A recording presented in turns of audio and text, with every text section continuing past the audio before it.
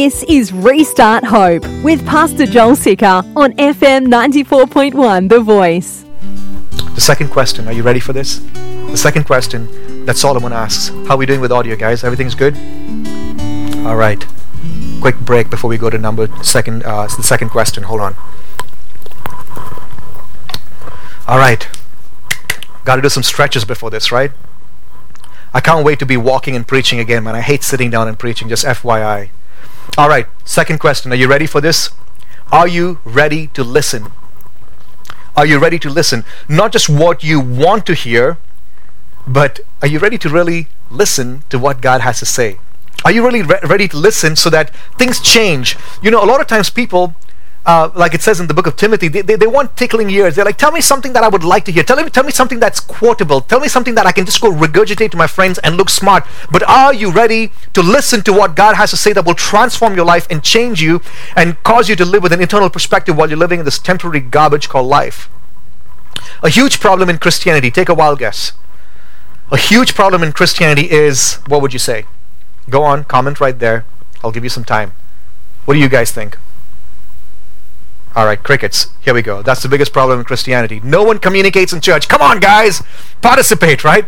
No. While you're typing that out, let me elaborate a little bit, and I'll tell you what I think the biggest problem in Christianity is. You know, there are Christian leaders who start off really well, and then what happens, man? They surround themselves with yes men, right? They surround themselves with people that really don't want. They surround themselves with people that really won't speak the truth. Who will just applaud everything that they do. They don't want correction. They don't want direction. They don't want honest feedback. And I believe that this is the biggest problem in Christianity. I think it's pride. Okay, in fact, it's not just the biggest problem in Christianity. I think it's the biggest problem in the world. It's pride. The guy that pushes the button that destroys the world, okay, eventually when that happens, if it ever happens, it will stem from pride. Christian leaders don't want to listen to others and learn from others because they're prideful. Okay, we as believers, we don't want to submit and listen to feedback because we're prideful. We want to do things our way. And God wants us to get off our way train and to hold on to, God, what's your way train? Where do you want to take me? What do you want me to learn? So that's what I think is the biggest problem. I'm sure that every comment that you commented on what you think is the biggest problem in Christianity, if you narrow it down, it's quite possible that it stems from pride. I'm curious to go check it out when we're done. But he says, Solomon's going to say, if you want to have a better life, the life that has the blessing that God has for you and the ability to enjoy it, you have to ask yourself, am I ready to listen? Verse 5, let's look at this. It's better for a man to hear the rebuke of the wise than to hear the songs of fools. Interesting. Who's your favorite musician right now? Song of fools, man. If it's not rebuking you and calling you back to holiness and righteousness in Jesus Christ. Who's your best friend right now? If that best friend is not rebuking you and calling you to holiness and righteousness of Jesus, it's a song of fools. And then he's going to illustrate this. Solomon loves illustrations. For as the crackling of thorns under a pot, it's not like pot. This is like shouldn't have said that. What in the world? That was bad. Anyways, I didn't even think about it earlier when I was reading through this. Hopefully that made you laugh. For as crackling of thorns under a pot, so is the laughter of the fools. This also is vanity. What he's saying is, when you put fire, or you put, dry grass in the fire, what happens? Like, big fire, but no warmth. It doesn't sustain you. That's what it's like when you put thorns in the fire. It just crackles and it burns, but it doesn't really sustain the fire. There's no warmth, there's no substance, there's no lasting endurance of that flame. And he says, man, if you're listening to fools, and they're just like, wow, you're so awesome, you're so great, and sadly, gosh, forgive me for saying this, the church is full of fools, man. No one wants to speak the truth. They're so worried about friendship. They're so worried about how many people will show up to church. They're so worried about, oh no, we'll lose the tithing. Instead of saying, you're in sin, you're a fool, repent. And one question that I always ask myself is, am I willing to speak the truth even if it costs me my relationship? Now, I've gotten advice from a lot of wise people saying, hey man, there's got to be grace and truth. But you know what happens? In the process of grace and truth, they don't end up speaking the truth at all. Or the truth is so watered down, you don't even know where the truth begins and where just flattery ends. And Solomon is saying, listen man, it's not the pastor's job to sit out here and to dish out truth, but you got to seek for it. You got to be like, man, I don't know if I'm I think I'm being very stupid in this, man. Help me understand this. Give me godly wisdom in this. Or are you just running after the people who'll be like, wow, so awesome. One of the things I hated in church meetings was when people would respond to everything as, wow, that's so cool. But no one would stop to say, is that what God wants us to do? It might be cool, but is it holy? It might be cool, but is this God's plan? It might be holy, but did you fast and pray about this? Or is it just cool? Sadly, man, we live our lives this way, and we're not willing to listen to sound advice, to sound counsel. Wisdom's rebuke is better than a fool's laughter, and one of the best ways to learn how to live well in this vain world is to receive correction from people who are wiser than you are. Who do you get advice from? Just someone who's cool? You see, there are some people who are very successful, but they're not godly. I gotta say this, some of these people might be pastors who are very successful, but not very godly. Because we're living in a day and age which frustrates me. The louder a person is, the more following they have. And the more following they have, whatever they say is taken as truth. Look at the media right now. The louder you get, and the more following you have, people just believe everything you say. We as believers, we've got to be sharp, man, wise as serpents and harmless as a dove, not dumb as a doorknob. We got to be smart, we got to be wise, you got to be careful with whose advice you're taking and who you're listening to.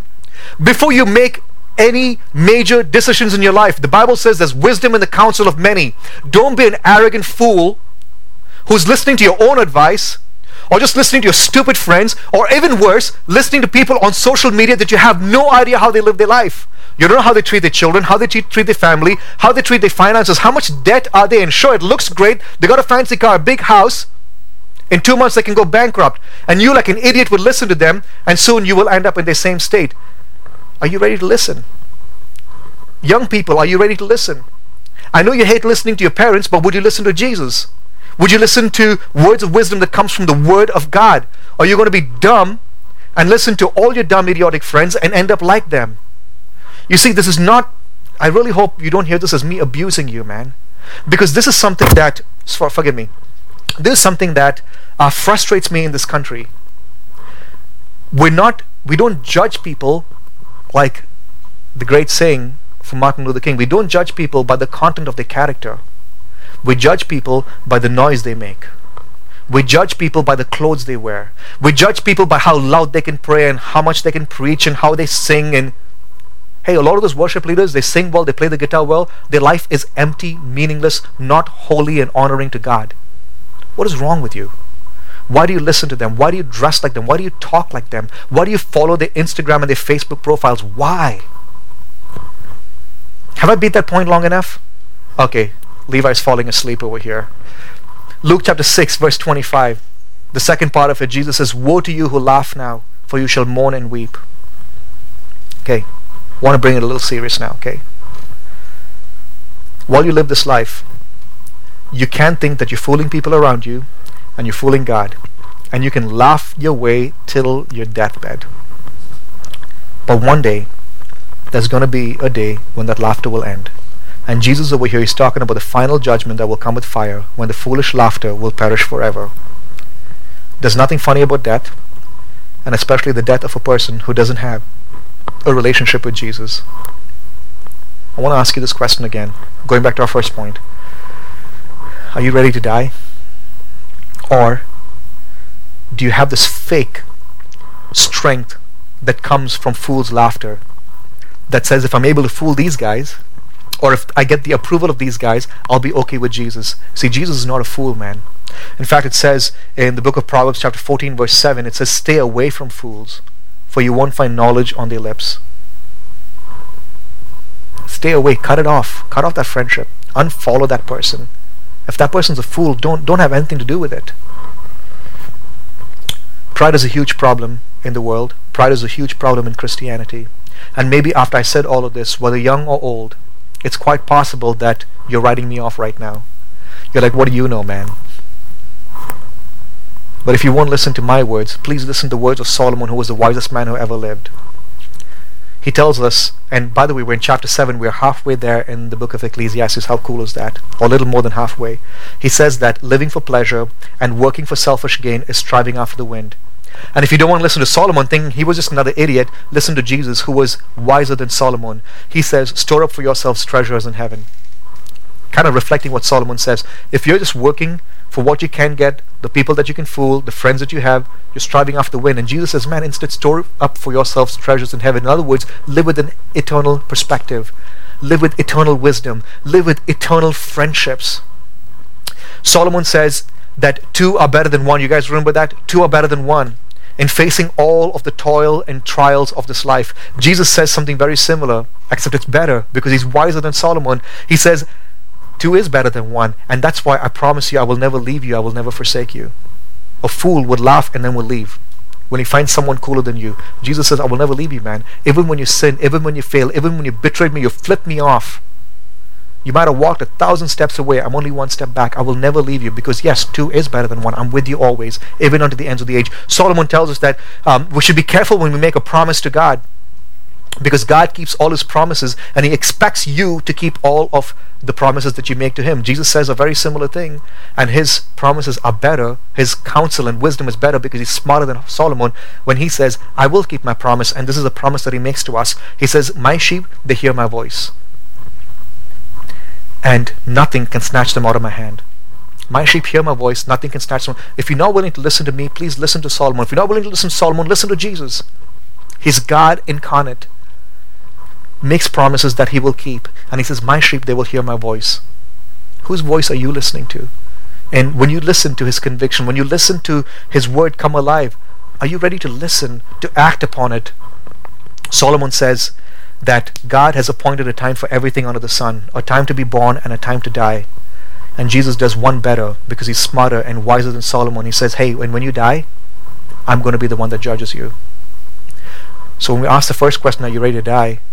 Really, it's asking, do you know that Jesus sees your character? He sees you. Perfume is not going to cover it. Are you ready to meet him? And when we ask ourselves the question, are you ready to listen? Really what we're asking is, have you been listening to Jesus, man? Have you been listening to his word of counsel?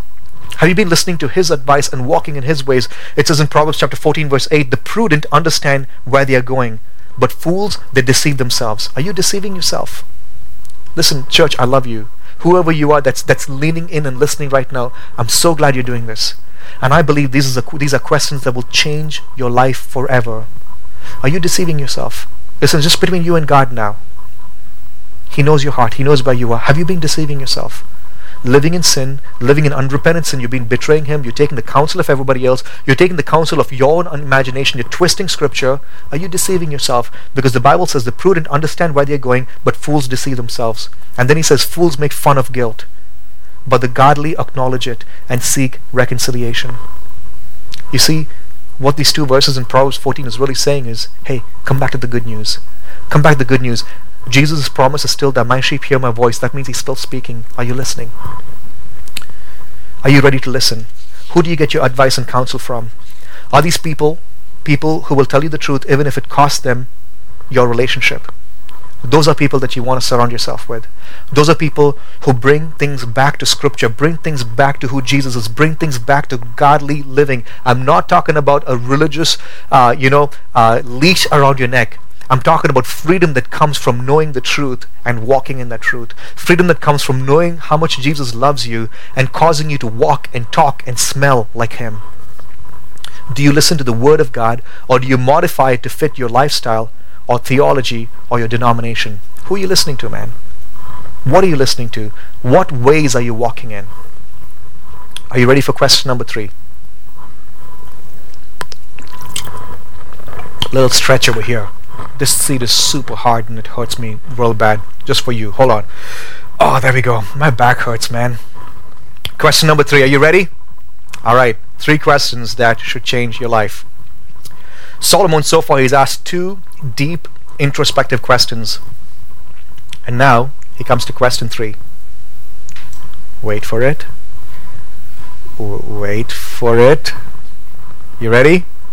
You ready? Wait for it. Here's the 3rd question. Are you ready to be patient? Ha ha ha. You see what I did over there? Made you wait for it, made you be patient. Anyways, it was funny when I thought it in my head. My wife laughed when I said it. That's all the time we have for today, but we would like to hear from you. Our address is P.O. Box 2014, Eagle, Idaho 83616. You can also listen to this message and more on the Living Church Boise app, available in your app store.